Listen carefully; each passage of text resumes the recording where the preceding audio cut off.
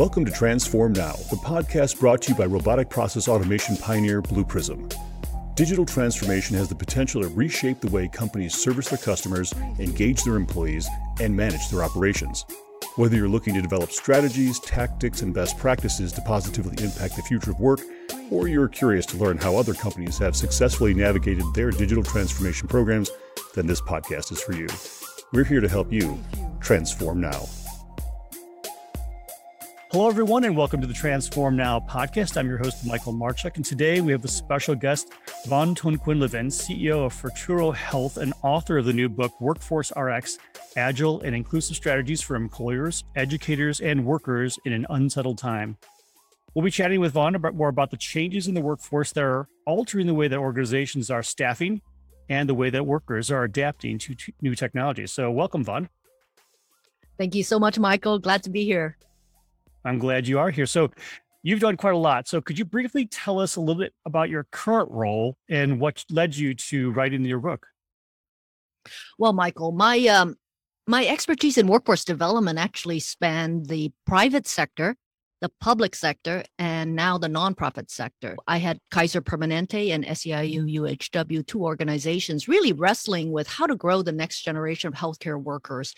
And they had spent quite a bit of time noodling the approach. And when they put out the challenge, well, we need scale, we need inclusivity, and we need agility.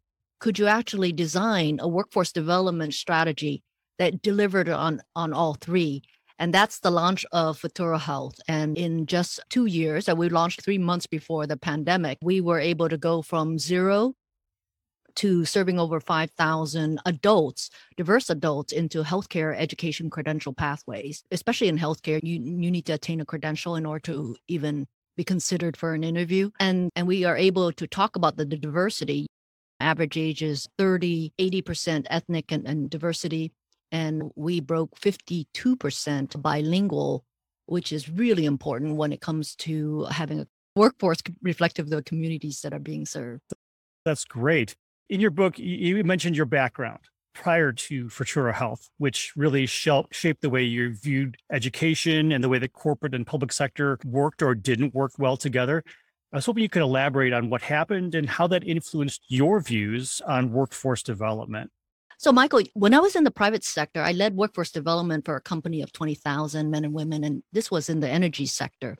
And I remember as special assistant to the CEO at the moment in time, I would go around and I would hear the company talk about how it had all these great jobs, really good paying jobs, and it could not find diverse quality candidates, as if diversity and quality could not belong together. And so I knew that there would be many communities, including my own background, that would be very interested in these good paying jobs if they were only aware, for one, and if they were prepared for the pre-employment process. And so I pitched to the CEO and the chief human resources officer at that time and said, look, we can actually create a reliable, quality, diverse talent pipeline. However, we need to do it in a different way from what we've been trying. Prior to that, the company would go out and, for example, go into community-based organization. And out of the 30 individuals they would test on their pre-employment exam, maybe they would get 1 out of 30 being qualified to move on to the next step. And that was just a paper test. And that's not counting the drug test and the criminal background check. And so the company was very discouraged by the workforce development work that it was doing. So instead, I proposed that it take a different approach, borrowing from what I call the three-legged stool of workforce development. And this I discuss in chapter 1 of my book. And these three stools do not require an employer, for example, to do everything. Rather, that each party should do what it does best. And this is one myth that many employers have, that they have to do everything. Instead, employers, as the first leg of the stool, should really focus on articulating what they need, basically the specification for their talent needs, and then hiring.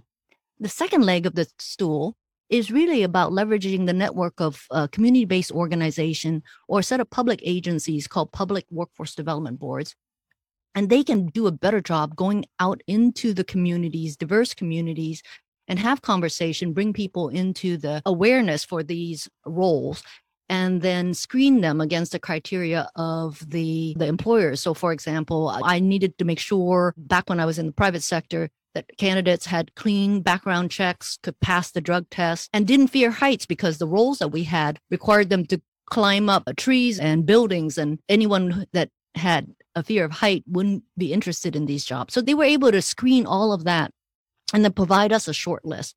And then the third leg of the stool is actually the education provider. And it's not to train from scratch, but rather to close the gap between what these candidates had and what the employers needed. So for example, in our pre-employment test, we found that a lot of the candidates were failing in a section on spatial reasoning. So they added a whole workshop on spatial reasoning, those Lego blocks. If you move them differently, how would you map them? So the education provider incorporated a whole physical education regimen, including soccer games in the morning, as well as a lot of exercises. And this readied the population within the 3-month time frame to pursue our pre-employment testing. So that's part of the 3-legged stool, where if you lift up each tool and have each of these partners do what they do best, then you can create the reliable, diverse, and quality talent pool that everyone needs. That makes a lot of sense. So as we see within organizations who are trying to do a technology refresh or introducing the new technologies that are continuing to come forth, obviously this puts a strain in a different way on a workforce. Perhaps they're not scaling buildings, but they are certainly working with technologies that are brand new to them because perhaps they've never had exposure to them.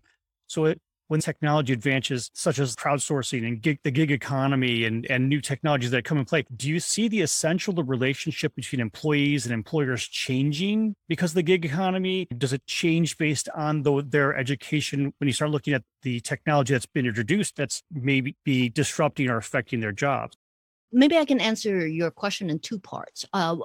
One is, as new technologies are introduced, and again, it's not that there weren't new technologies introduced previously, it's that the rate of introduction is increasingly fast, and there's not as much time for employees and workers to absorb. For example, I was in a room of Silicon Valley tech chief human resources officers, and one CHRO stood up and said, my company is going to shift strategy and now move into cloud computing. I'm going to have to fire all of my engineers and go find cloud engineers. The reality, Michael, was that there's a shortage of cloud engineers. This company did not have the biggest name, the sexiest brand name.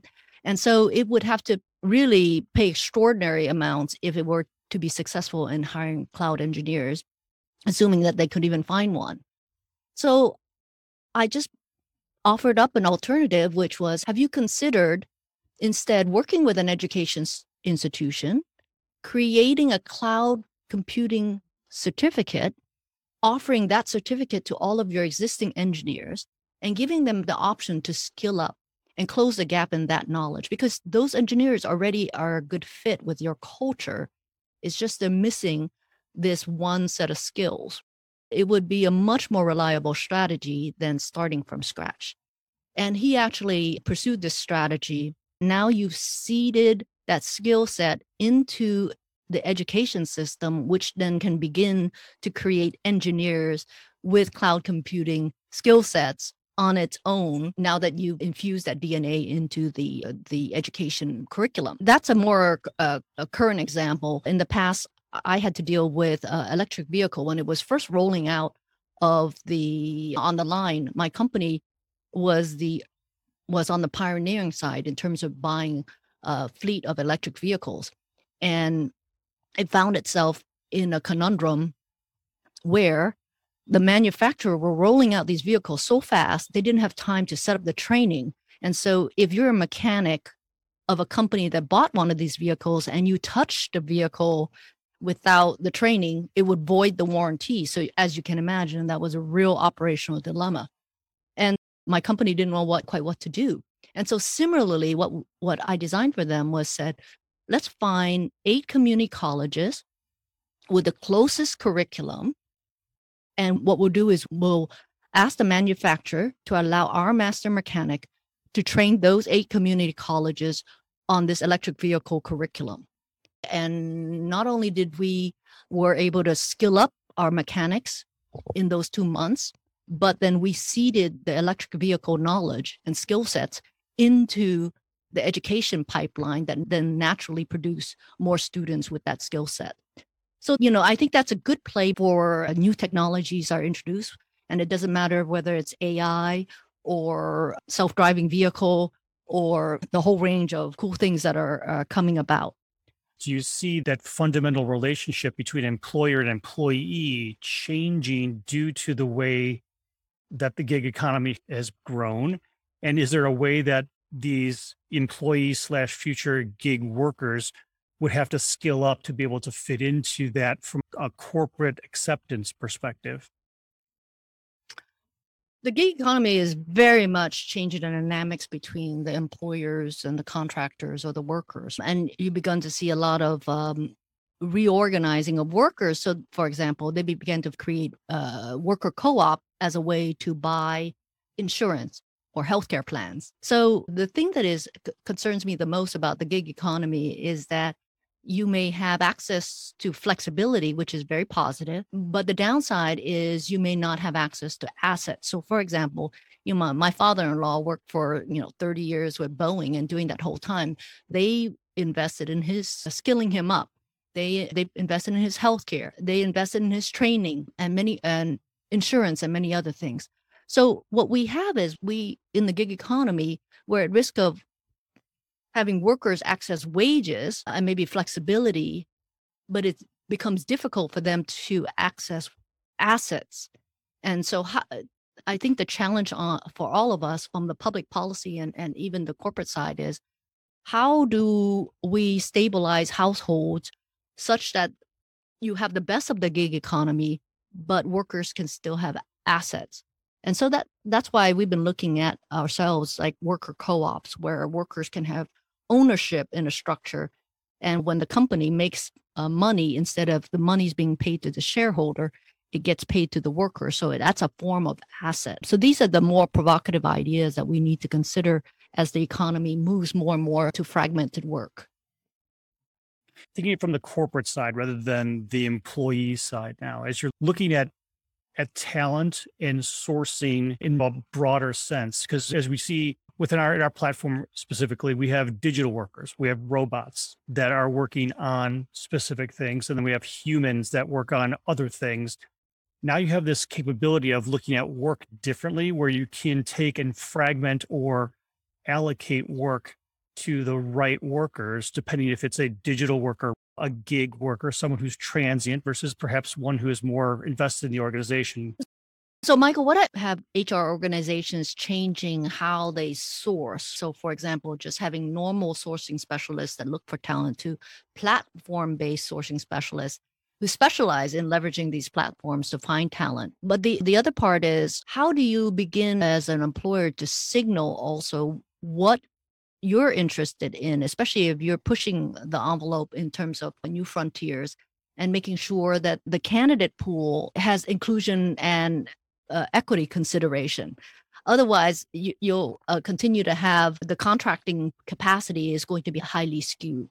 I sometimes make the provocation. If you think about what's happened in Uber and Lyft land, it is really, it's the platform is matching worker and work.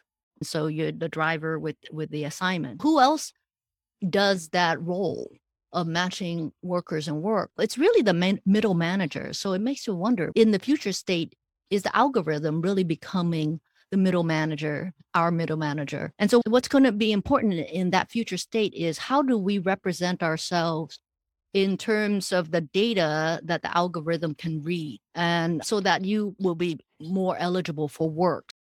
I think these are the things to think about in terms of setting the breadcrumbs for that future state where employers can really mix and match and create virtual teams as needed in order to do the work that they need done.